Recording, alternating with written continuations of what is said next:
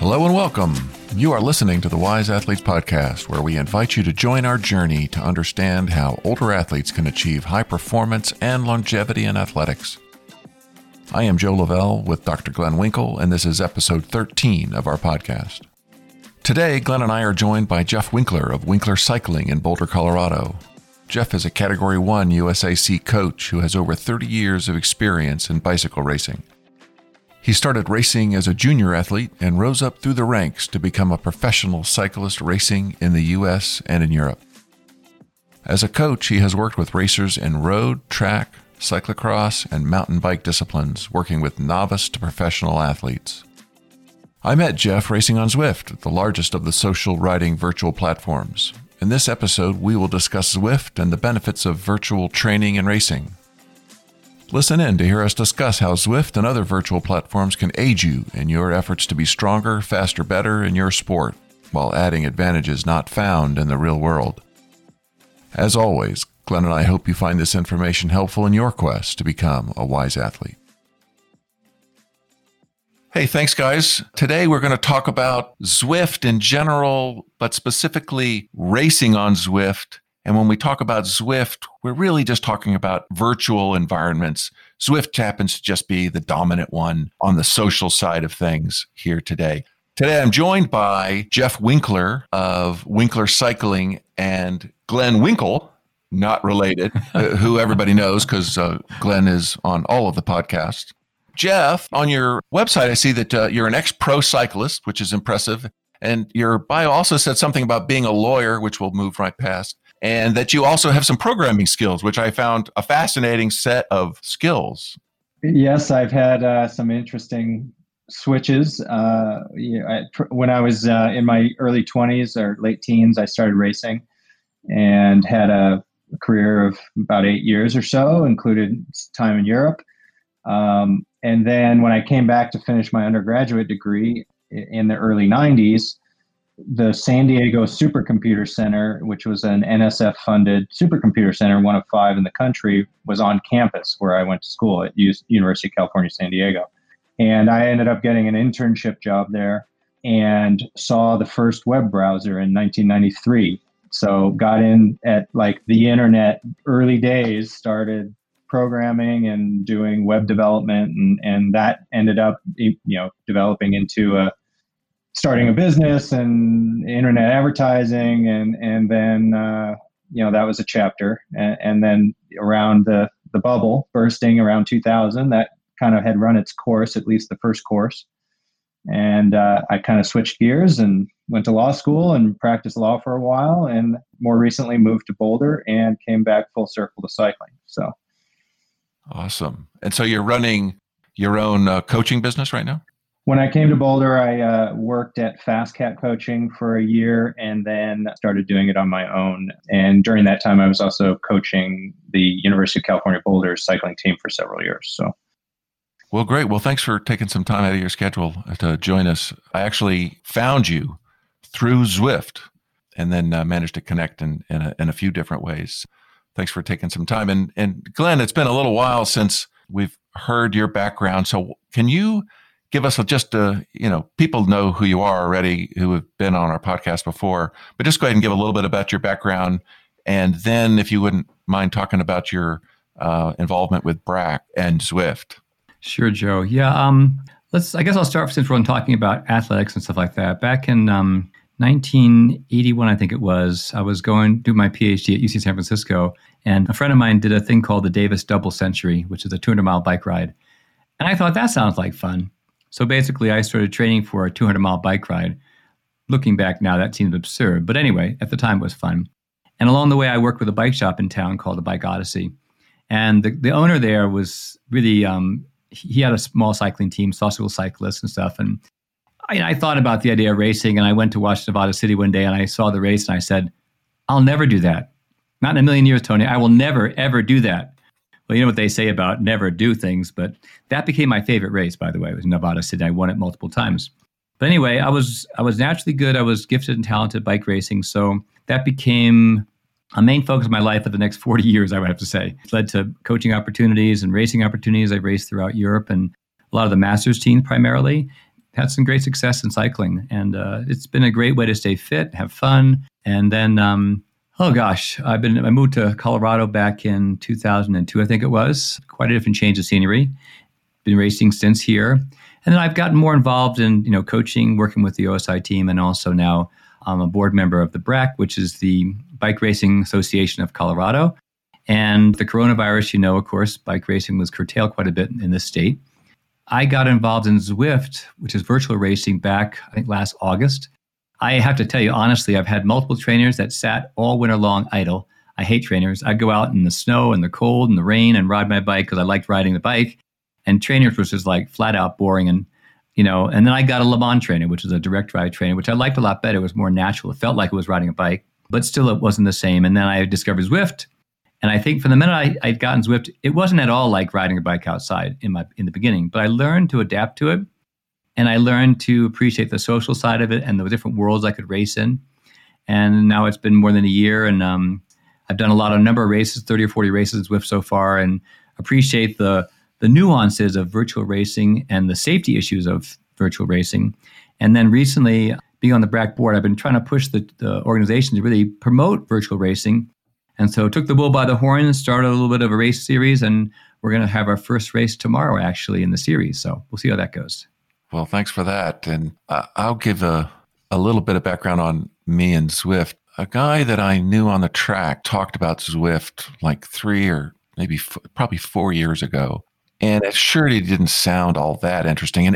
But he twisted my arm, and I agreed that I would join him on a ride. And it was really a bit of a pain in the ass. I had to, load some software. I had to actually get a bit of hardware for an ANT signal from my Mac. And I went through all that, and I managed to do the ride for, about 30 minutes before my computer crashed. And I thought, oh, that was interesting, but not for me. No, I'm not doing that.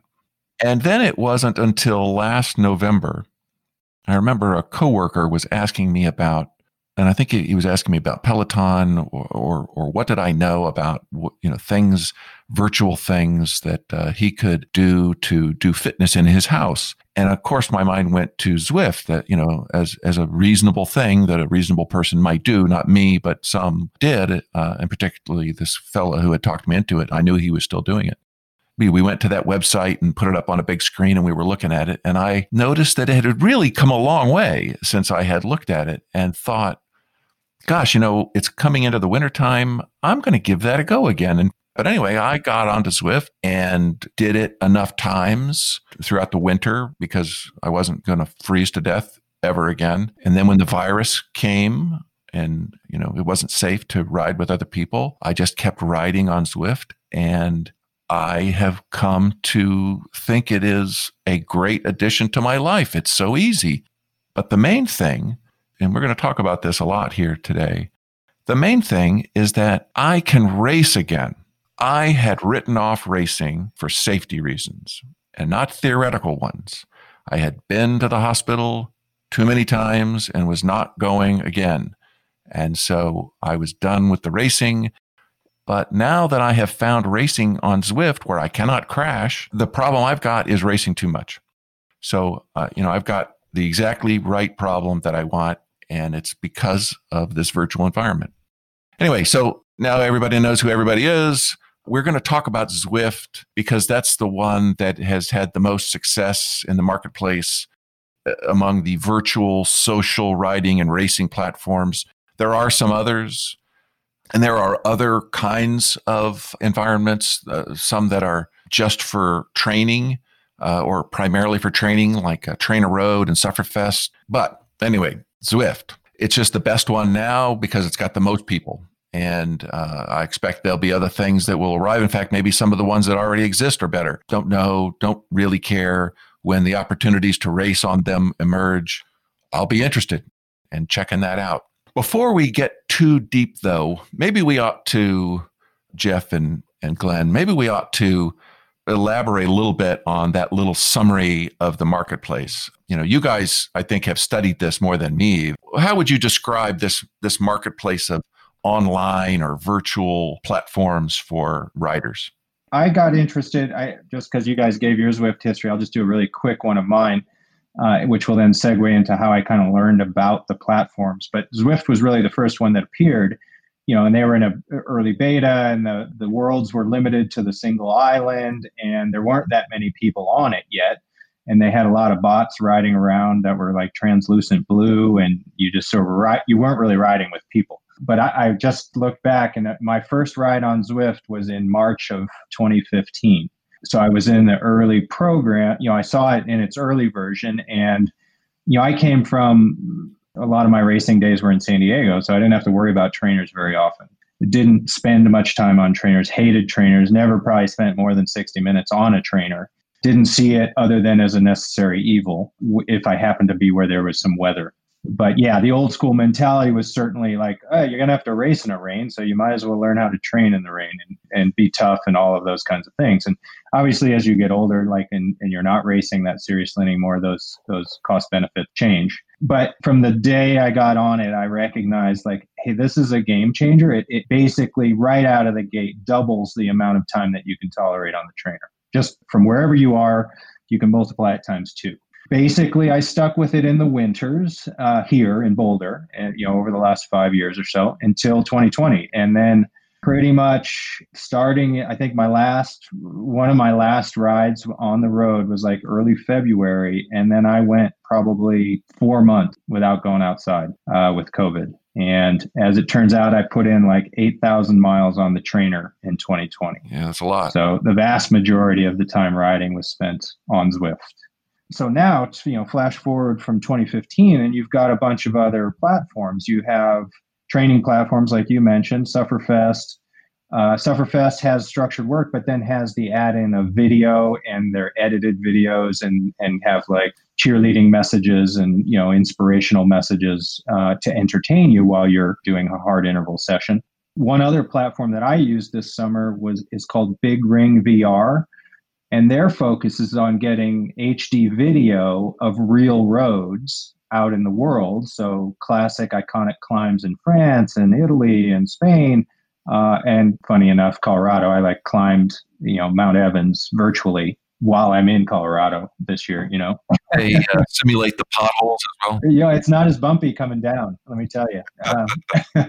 But that was kind of cool. And it was different, right? It was when you wanted to get on the bike and maybe have a solo experience, but and you wanted to have a little visual candy. And I think I used that for 6 months. It was pretty awesome.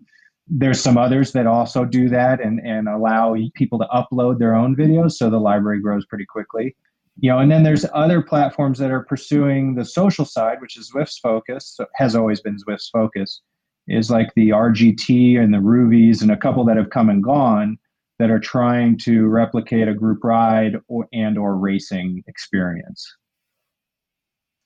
The only one that I have done in the social was RGT, which I thought was good. Only thing I didn't like about it was that whenever I went on it, there was nobody there unless I was meeting somebody. I don't know. Is it just me? But riding a bike is a social thing, I think.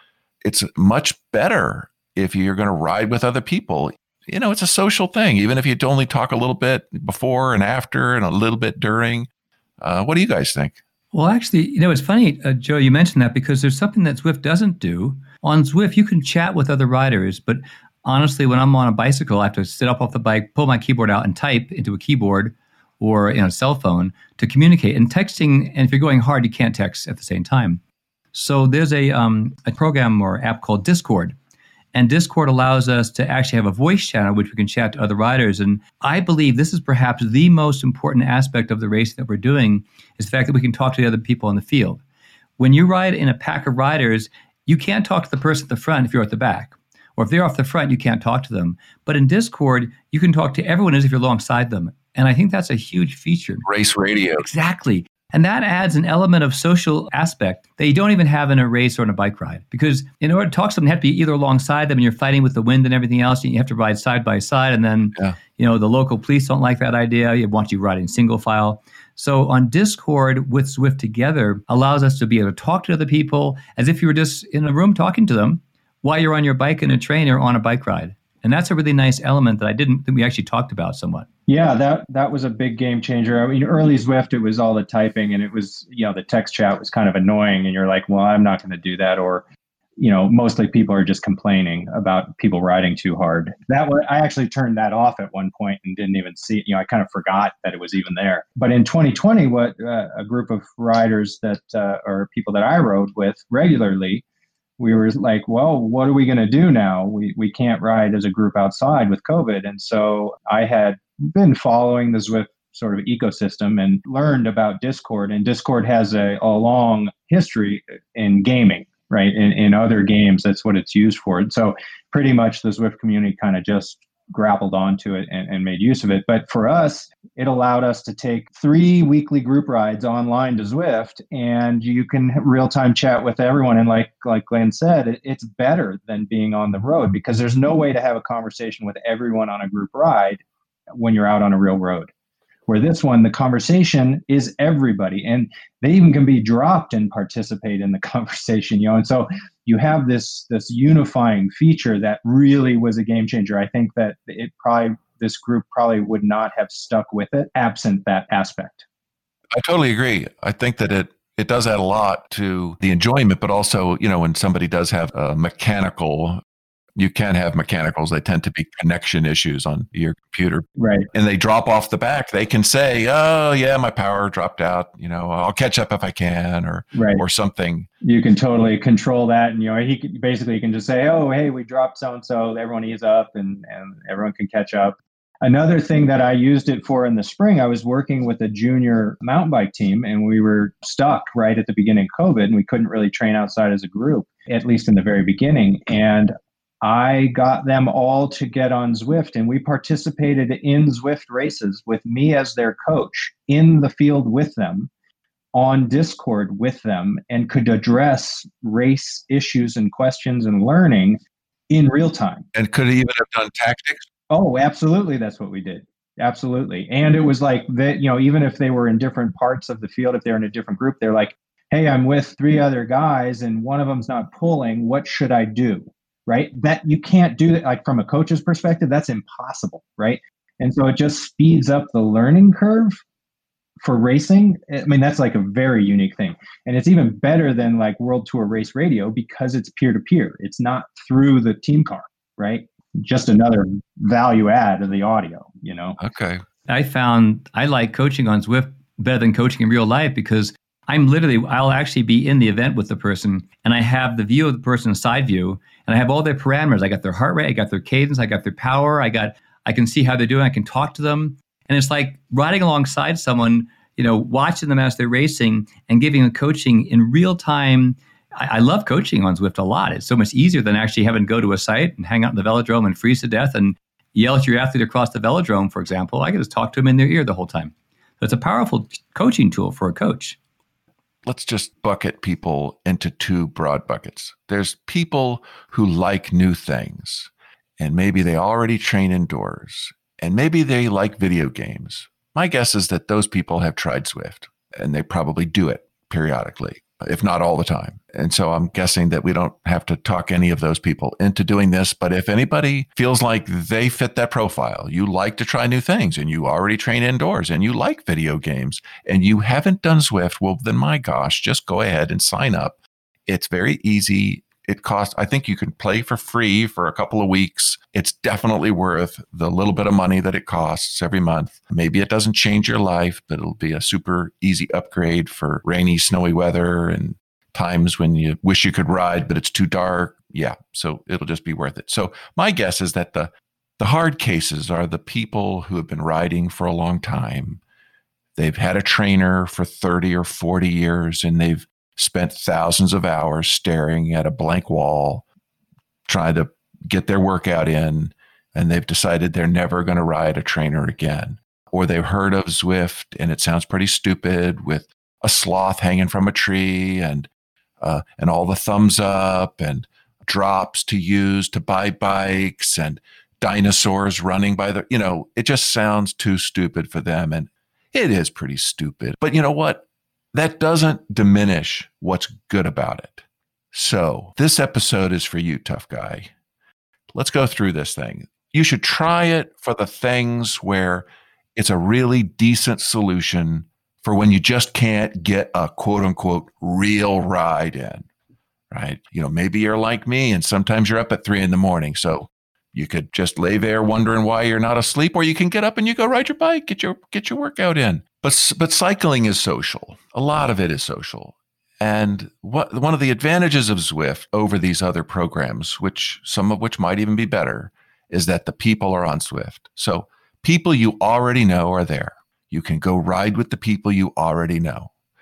There's way more people that you don't know who are just as strong as you, whatever your level, and they are pleasant companions to boot. I've met nothing but nice people on Zwift. It's a small price to pay for trying something new that might just add something to your life. But that's just the stuff where you just can't get a real ride in. You'd rather do that, of course, because what reasonable person wouldn't? But I want to argue that Zwift as just a name for this category of things is better than real life in some ways, especially for the older athlete. Now, you know that we're talking about racing earlier. I mean, the reason that it's so important to me, guys, get ready, because I'm going to throw this hot potato here to you. I mean, the whole thing about wise athletes is trying to measure your risk. You want to be an athlete for a long time, so you don't want to have some terrible thing happen to you that's going to interfere with your ability to be a strong physical person, active, whether it's running or riding a bike or whatever the things you like to do.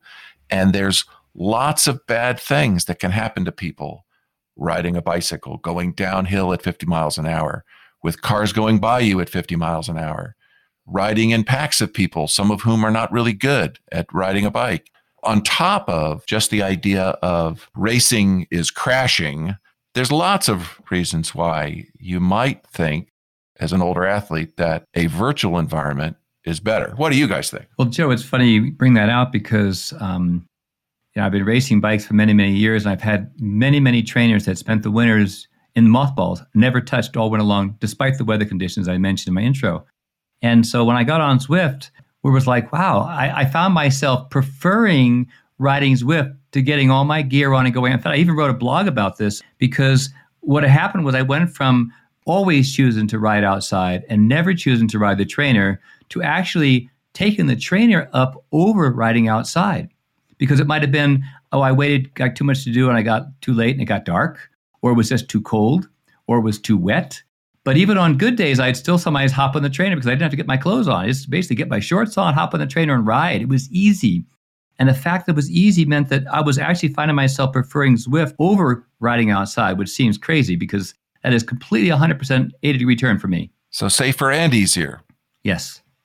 What about you, Jeff? Looking back now, I can say there was like sort of a critical transition point is when you stop thinking about Zwift as a substitute activity for the going outside and riding, and you think of it as as its activity on its own. Once you've made that mental switch, then you choose Zwift because of what Zwift offers when you do it, and you choose outside because what it offers when you go outside. It's not, to me, it's at this point, it's not something I do when I can't go outside. It's a choice I make. Do I want to ride on Zwift because of what it offers, or do I want to go outside? Now, in 2020, that decision-making process was tilted heavily towards not going outside because basically the only reason you needed to go outside was to see the sun, right? Because you didn't get the interaction with other people and all of those things. And all of those things got moved over to Zwift. Right. And we've had countless conversations over this past year and with my group, and all of the benefits, you could do a laundry list of things that become important to people. It's like preparation is like, instead of putting on, 25 different pieces of clothing for depending on the conditions, you put on a pair of bibs and your shoes and, you're riding. You have to get your setup dialed. And that was something that happened over the course of 2020. The more you dial in your indoor setup, the more pleasurable it is, or the less the miserable aspect of riding indoors is a factor. And one of the guys that I ride with, he's got a fridge next to his bike. It's like you have your feed zone rolling with, that's great. And this was a guy, we both did it early in the spring. We both did an Everesting. So you're on the bike for 9+ hours. And so you're going through lots of fluids and lots of foods. And so it was like having a snack bar next to your bike. But that's like something you can't do outside. It's not the same, right? And it's actually a positive. Anyway, you're bringing a diversity to the Zwift experience has a diversity to it that maybe is very difficult to replicate outside. Even if you're in a beautiful place that has a lot of good riding options, even in Boulder, I don't know, maybe there's 10 rides or 15 different rides or maybe even fewer, but your choices are kind of limited. Where if you go to Zwift and the whole ecosystem that has built up around Zwift, you can pick at any given time, any day of the week. There's probably 50 events that you could do in a 2-hour span, and they're on a bunch of different routes and what have you with complete strangers. I guess Zwift hit peak Zwift this past week of like over 40,000 people on at once. It's a group ride on steroids. It's like something you can't do outside. Yeah, well, for sure, you can pick exactly the kind of route you want. You want pancake flat? Yeah, they got that. You want to go up I guess they call it Alpe du Zwift, but Alpe d'Huez.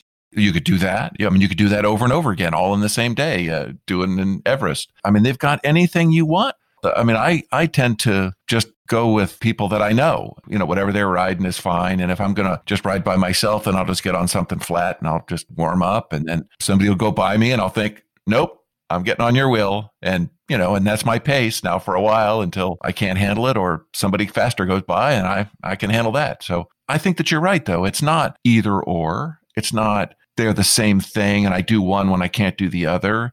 It's a very similar but different thing, and you choose the one that you want for that moment for good and proper reasons.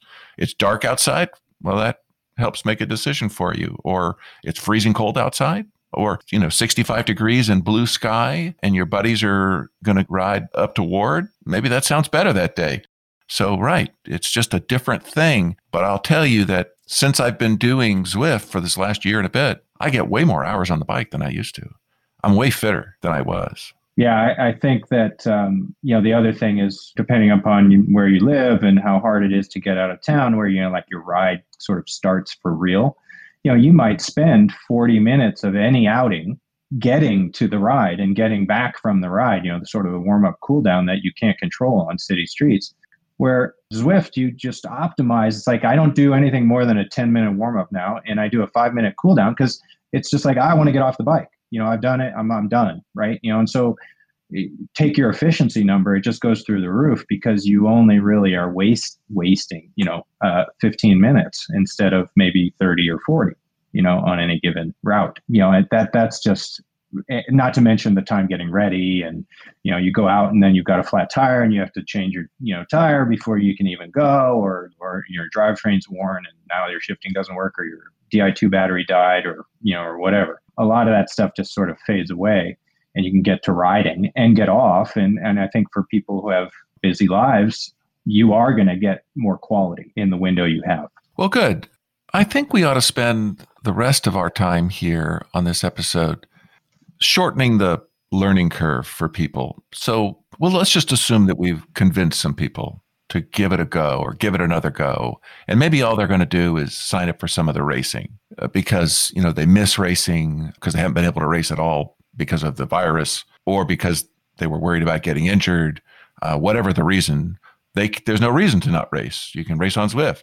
So maybe that's all that they'll have thought to do. But we could shorten the learning curve for people a little bit, make it a little easier for them, if only just to warn them of what they're going to face so that they can not be surprised or disappointed by it. What do you think? Do you think we could do that? When I first got on Zwift, I literally had big dollar signs in my eyes of what's going to cost me, because I didn't have a smart trainer. I did have a bike power meter on, which is good for a bike racer, but a lot of folks won't have power meters in their bikes.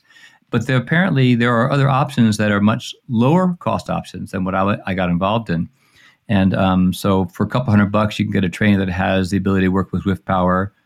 Z-Power, it is. You can even modify rollers and other bikes. If your bike already has a power meter, you're already one step of the game. But the average cyclist doesn't have power meter on their bike. It's just common. So you have to use a Z-Power setup, which is doable. Except the only downside is that those types of trainers would have what I call wheel-on trainers. that work against resistance just don't feel very lifelike. They don't feel like you're riding a bike outside. It makes the whole experience much less realistic. And I've noticed that over the past year or so, my goal is to make my experience online as realistic, as much as like outside as possible. Sure, that makes sense.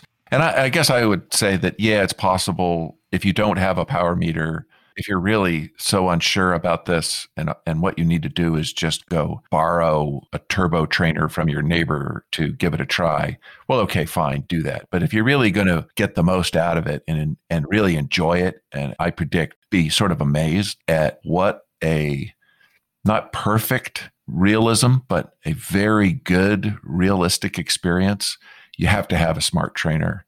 And by that, we mean where you've taken the back wheel of your bike off and you put your chain on a cassette that is attached to the trainer itself, which can control power. It knows whether you're in a draft or not. It knows whether you're going uphill or downhill. And therefore, the amount of power you're putting into it is then converted into speed using formulas which approximate reality. My experience is that it's really quite amazing. I've done it now enough that I've sort of lost my sense of wonder about it. But as I think back, it was amazing, just how good it was. And no, it is not perfect. And it has some flaws, and we'll tell you about them. But if you can, especially if you already have such a device because you're using it with Trainer Road or something like that, well, be sure to use that. Yeah, I think that in order to give it a fair look, right, like to really give it a shot, you need to commit to experiencing it with high levels of immersion, right? And we don't all want to go out, and now with availability, you can't just go out and buy a $2,000 or $3,000 setup because it's not available. They're sold out.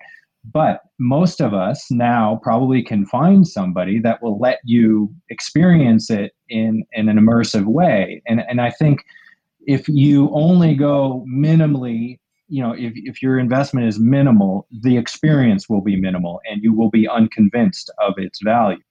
But if you can sort of look ahead and say, yeah, I can see, wow, if there was feedback through the system, it's harder, it's easier, it's responsive to the terrain and other riders. That's going to create an immersive experience. With the whole goal should be to create as highly immersive experience as you can, because it distracts you from the fact that you're sitting on a piece of equipment inside a dungeon, perhaps. And I can tell you that it does if you get the setup all the way there. And I mean, mine's not all the way there. Some trainers even give you vibration feedback when you're on cobbles or dirt. But I have a comfortable setup. I have fans, I have screens, I have keyboards handy, all of those things. And I actually am on a Kicker Smart bike. So I get the immersive experience of the bike tilting with the terrain, right? Which just adds another level of immersion. Actually has a functional purpose too, is it makes it more comfortable because you're not sitting on the saddle in exactly the same way all the time. So you get a little bit of change, which is also why you want to have your system like rocker plates or a real cottage industry now. And that's your whole trainer goes on a platform that will rock side to side and imitates movement like out in the real world. And it actually has a significant impact on comfort just because you're changing the pressure points on the saddle in much the same way that it happens out on the road. Short answer is you do all of these things to make your indoor setup as good as it can be, or as good as you can make it, with your budget. It just minimizes the distractions from then the gaming experience, which if we loop this back to racing, I can tell you that when I am in a Zwift race, it's no different than being in a race in the real world. You are focused 100% on what's going on in front of you. You're interpreting your physical sensations, you're interpreting the other riders around you, you're looking at distance, you're looking at all of these things, and you're making the same decisions that you make out in a real world race, with no risk of crashing or mechanicals or any of those things. So well, this is the next pro, so I'm going to say that you've got some credibility on this point. And I don't think I actually was contemplating. I didn't do it, but I contemplated. There was a race on Sunday, this past Sunday, that was 200K It was a 4.5 hour race on the trainer. Different than doing like an Everest or another sort of endurance challenge, because you can stop and go to the bathroom and do whatever you need to do. Where in the race, you don't want to do that, otherwise you get dropped. So, but there is a race. There are a couple actually series where they have a long race every week. So you could do 100 to 150 kilometer, 60 to 90 mile road race on the trainer. Yeah, I mean, that seems like I can say that with some ease now because I've worked through a year of a lot of riding on the trainer, and it seems doable. And it seems like a big step. If you're at like 45 minutes is torture, you're like, well, how am I going to do 3 hours or 4 hours on the bike, on the trainer? And it happens gradually, just like everything happens gradually. You become accustomed to it. Your body adapts. You dial in your setup. It's just like riding, it's like, most people can't say that, oh yeah, I just decided I was going to ride 100 miles and then I just went and did it, right? Or did they work up? They started at 10 and 20, 30, 40. Same. It's a viable racing experience in its own right, even if it's different. People fixate on the differences. Oh, it's not like this in real life. There's no technique. The tactics, the physics are slightly different. All those things are true. But it's still a system that you have to figure out and adapt and be tactical and strategic about. So in that regard, it's no different from a racing process, right? It's just not, all the details are different, but it's the same process. Yeah. Would you say that they're different enough that they would negatively impact your racing skills in real life? Yeah, let me address that. It's kind of funny you said that because, I really focus on in my cycling on developing a very smooth spin. In fact, we had a talk about this pedaling style and pedaling technique.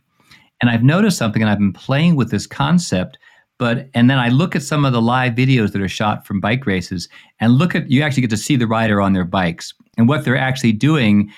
This is me saying what I believe to be true, but I think Zwift makes you a much worse rider in terms of technique, because I was playing with this last night on our group ride with putting power out in different ways that I normally would ride a bike. And I was actually able to put out more power with less effort. And the Zwift couldn't tell what I was doing wrong, but it was very clearly to me, that's not the way to ride a bike when you're out in the real world. Okay, so that's a consideration then, that if you're only going to ride on Zwift, or you're going to do more Zwift than anything else, and Glenn is right, that it's negative, it's sort of giving you positive reinforcement for a bad technique, that you're going to learn to do a bad technique. Now, if it's a technique that would cause you injury somehow, say, maybe it makes you too quad dominant somehow, and then so maybe it bothers your knees because you're not using your glutes, or, I'm not sure where you're headed with that, Glenn. But if on the other hand, it's just, well, I'm not going to race as well in the real world if I'm too used to racing on Zwift, from my own point of view, I'm never racing in the real world again. So I don't care at all about that. Moot point for you. I'll second what Glenn said, is that in my research, that Zwift does enable certain styles of riding that would not be viable in the real world. Now, whether that actually makes you worse or teaches you bad habits, I think the jury maybe is out on that, because you would just readapt to the conditions of real world racing. But something that definitely goes on is that a lot of the top Zwift racers are pushing bigger resistances with lower cadences than in the real world. And they spend a ton of time out of the saddle. I can look back at our BRAC race, our first BRAC race, and the guy that I was with as we approached the finish, he had live streamed his event. And so you could see him on his trainer doing it. And he probably spent 50% of the time that we were together, 10, 15 minutes, out of the saddle, periodically in, periodically out. And this was on a flat road in Zwift, flat in double quotes. But you couldn't do that in the real world. It would be aerodynamically inefficient. You wouldn't want to be rolling along at like 65 RPM. So yeah, there are some techniques that apply more in Zwift than in the real world. However, you're speculating that he was doing that because it gave him some advantage on his trainer communicating power back into Zwift to make his virtual bike go faster. Yes, and I've experienced that as well. I feel like sometimes it's just easier to generate a moderately high output for a moderately long period of time by changing your position, by getting out of the saddle and sort of pushing a bigger gear. You're doing it because it feels like you're going to be more effective.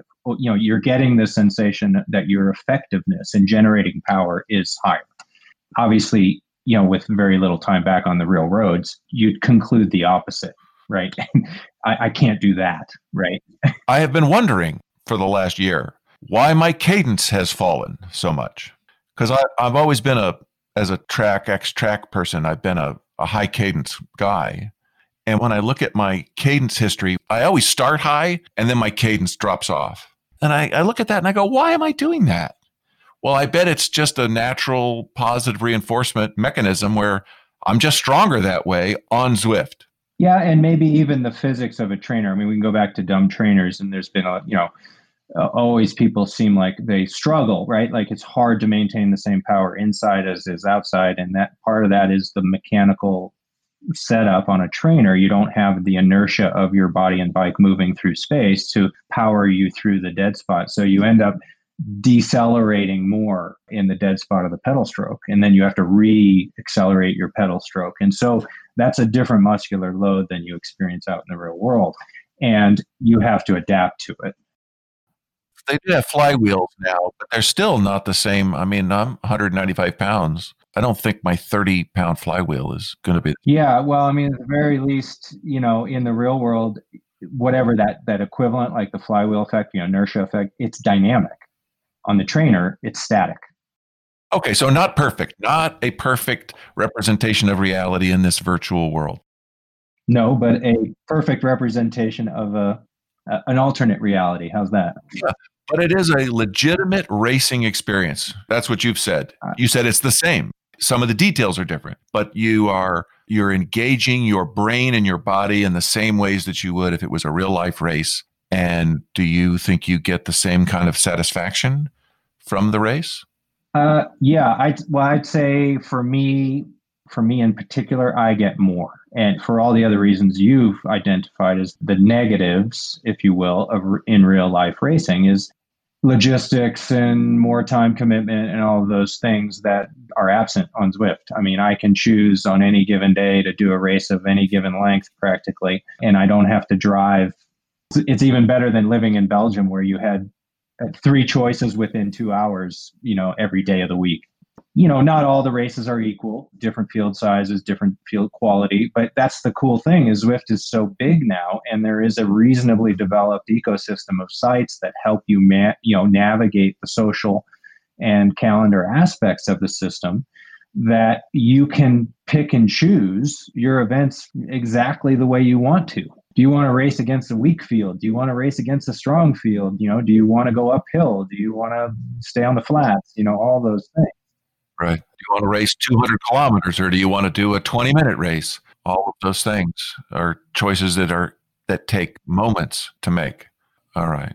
Well, and we haven't even mentioned time trials and some of the other things that are there. But just in the interest of time, let's just say that the racing is pretty good.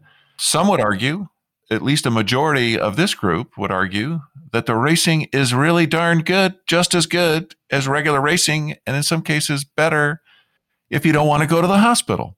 So we really recommend it. But there are some things to learn. There are some things to watch out for. I mean, for one thing, you should have a smart trainer and a bike that fits you. I would say that that's sort of the minimum. You can use an Apple TV to connect, or you can use the laptop that you've already got. If you have a smartphone, to use the app that is the companion app. That really makes things a lot easier as well. Some of these other things you can do after you've decided that this is something you're going to spend a lot of time on. But riding for a lot of hours in a locked-in position, you learn about things.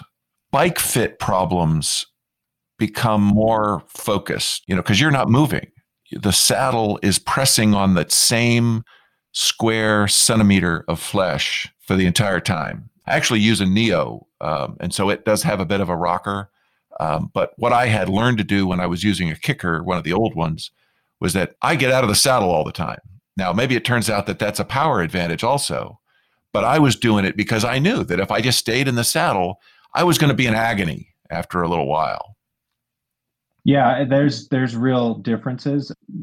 I don't know how if anyone's familiar with the Leomo sort of motion sensor system. They had done some testing that your hip movement on a stationary bike indoors compared to out on the road is essentially opposite. Is that you get a lot of, basically, if you look at hip rock and hip twist, like fore aft and side to side, those move differently. So when the bike is stationary, your body is moving more, right? Where out on the road, it's the other way. And so that will put, for many people, leads to complications, having that fixed position. And you need to take steps. Well, you can't give up. You don't give up and say, oh, this won't work. It just can't possibly be comfortable. It's actually just manipulating how your trainer moves in space. And so you need to have a soft surface for it to rock.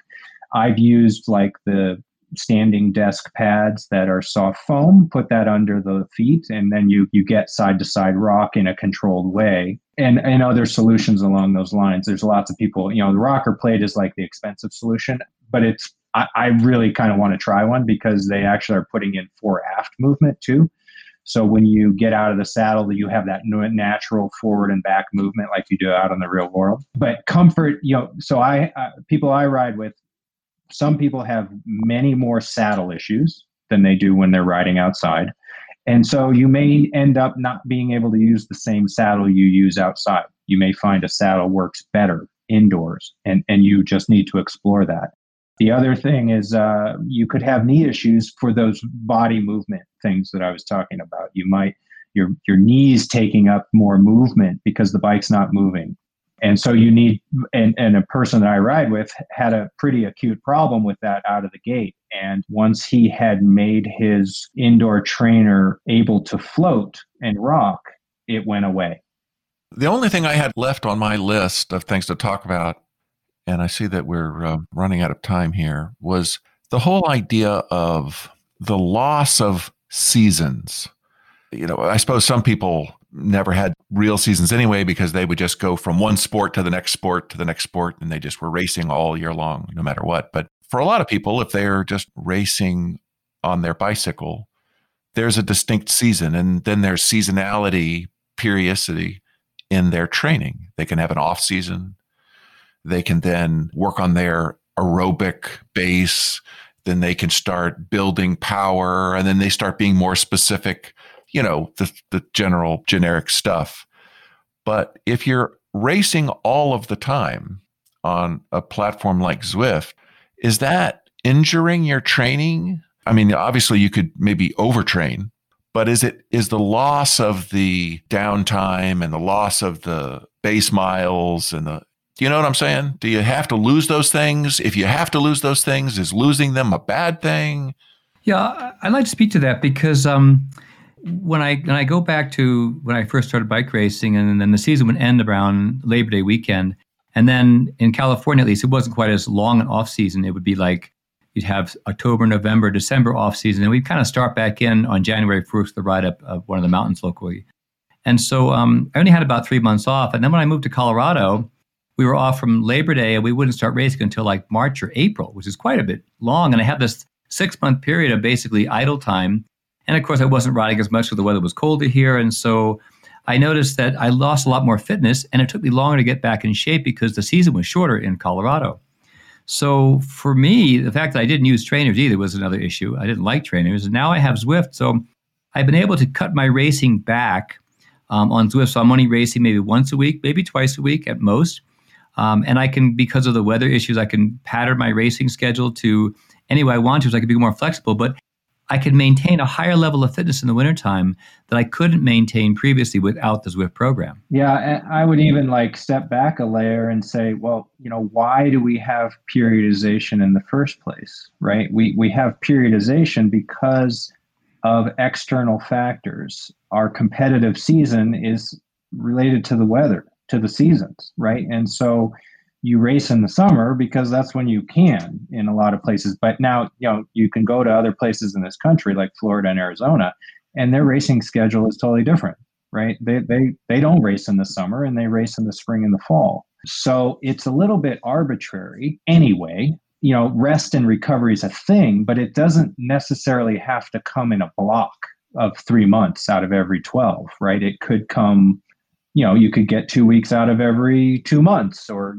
something like that. Any other sort of rest and recovery process would be physiologically equivalent without maybe what Glenn identified, which is a big drop in form because you put all of your rest and recovery together, right? And then you're not training your body and it detrains. But let's even be more fundamental. If like in your case, Joe, if you're saying like, look, I don't race outside, so that season's irrelevant to me.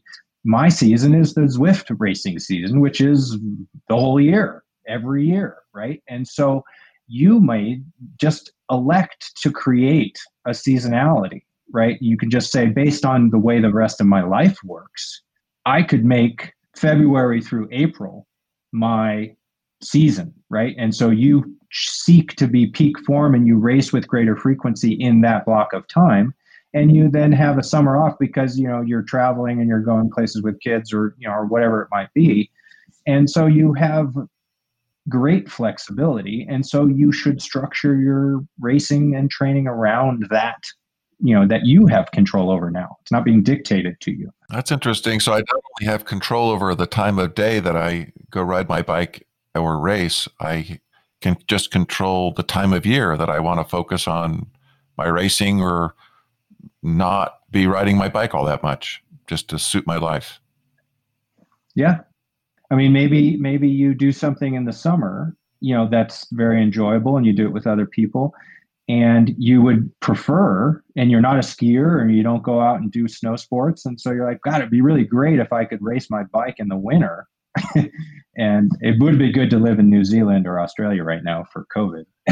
You have that option now. So, okay, so that's great. Like if you're just Zwift, then really, yes, you need to be concerned about, am I racing too much? Now, I would just say the body is pretty amazing and it'll adapt to a lot of things. If you've got periodic rest, you can do a pretty amazing amount of things. But you look at like the top Zwift racers, and it's a little bit mind blowing how often they race. So if you like take some people like Holden, who's like the top ranked guy, and you look at his race schedule, or you look at even our local guy, Adam Zimmerman, who won our Zwift national championships in 2018 and is currently ranked like 40th in the world on Zwift. He probably races 4 or 5 times a week. I mean, pretty much if he gets on the bike, he's doing a race. Like you look at his profile and you see his activity list and it's 75% races. Glenn probably remembers, back in the day when I raced a lot. I mean, I think pros raced more frequently than they do now, even though the season's a little bit longer now. But, I had seasons where in 4.5 months, I raced 65 times. That's like every third day on average. And so you just do things differently. I had more time off the bike too, because I didn't need to train. I just raced, so, and maybe mentally it's easier to get up for a race than it is to go out and do some really hard interval session at 6 months into the season, and then the other thing is you don't toe the line for a start every time, like racing to win. You just can't, right? There's too many races. So you might go into a Zwift race and just say, well, today I'm not really racing for the front. I'm going to hold back. Every time where I have a choice to like go to my limit or to hold back 10%, I'm going to hold back 10% because this one's not that important. And so you can convert a race into whatever intensity profile you want. This starts to make sense to me. If I'm going to race, let's say, old dude that I am, I'm going to race twice a week, a real hard race. Well, maybe that's okay. That's my high intensity work. Maybe a 200K high intensity work is not really in the cards, but hey, a 20-minute cred or a 40-minute road race twice a week with some recovery and some longer stuff in between. That sounds good. Yeah. What if every other day on the bike was then social? Right? You get both. You get the best of both. And you don't have to go out and do hard structured training, which for some people is real work, right? And it weighs on them mentally over time. week after week after week. You don't have to do that. I mean, some people are they get just revved up by the competitive environment and the competitive landscape, and it doesn't burn them out mentally in the same way that structured training would. Yeah. That's a perfect recipe then, right? And then like another thing is, this is of particular interest maybe to masters, is like if you're stuck with the outdoor calendar, right? Races come on Saturday and Sunday, back to back. That's the only option. There's no midweek racing. Well, if you're on Zwift, you could race on Wednesday and Sunday, and you'd give yourself ample time to recover from your hardest days of the week, right? You could space them in a way that makes sense for your weekly schedule. And so you're not fatigued on Sunday because you raced on Saturday. You can have 2 fresh races a week. Well, that really makes a lot of sense. And I'm more convinced than ever that for the older athlete, that Zwift racing or virtual racing is a great solution. And I hope that this podcast has provided people with information so that they'll give it a try if they haven't. And Glenn, if they're interested in what BRAC is doing. BRAC is designed for members of the Colorado, Wyoming area, because we're the local organization or association for USA Cycling bike racing here. I'm hoping that we're going to work together with USA Cycling to put some programs together this wintertime, using perhaps Zwift or perhaps RGT or other platforms. But we're working on that. I'm really trying to push a model of building virtual racing beyond this pandemic thing for wintertime programs. Because like I said, I think that I found it to be useful for me as a longtime cyclist. And I think a lot of riders will find it to be useful for them as well, for maintaining fitness in the wintertime, as well as getting ready for the springtime race season. Great. Anything else that occurs to us, we'll put it in the show notes. And Jeff, I'll get your contact info into the show notes. So if people have questions for you directly, and Glenn has his contact info all over our website, but I'll also put your contact info in the show notes as well as the BRAC info for anybody who's interested in that. Just look into Zwift. I predict it will be worth your time. Well, all right, guys, thanks very much. You have a great day. You too. All right, bye-bye.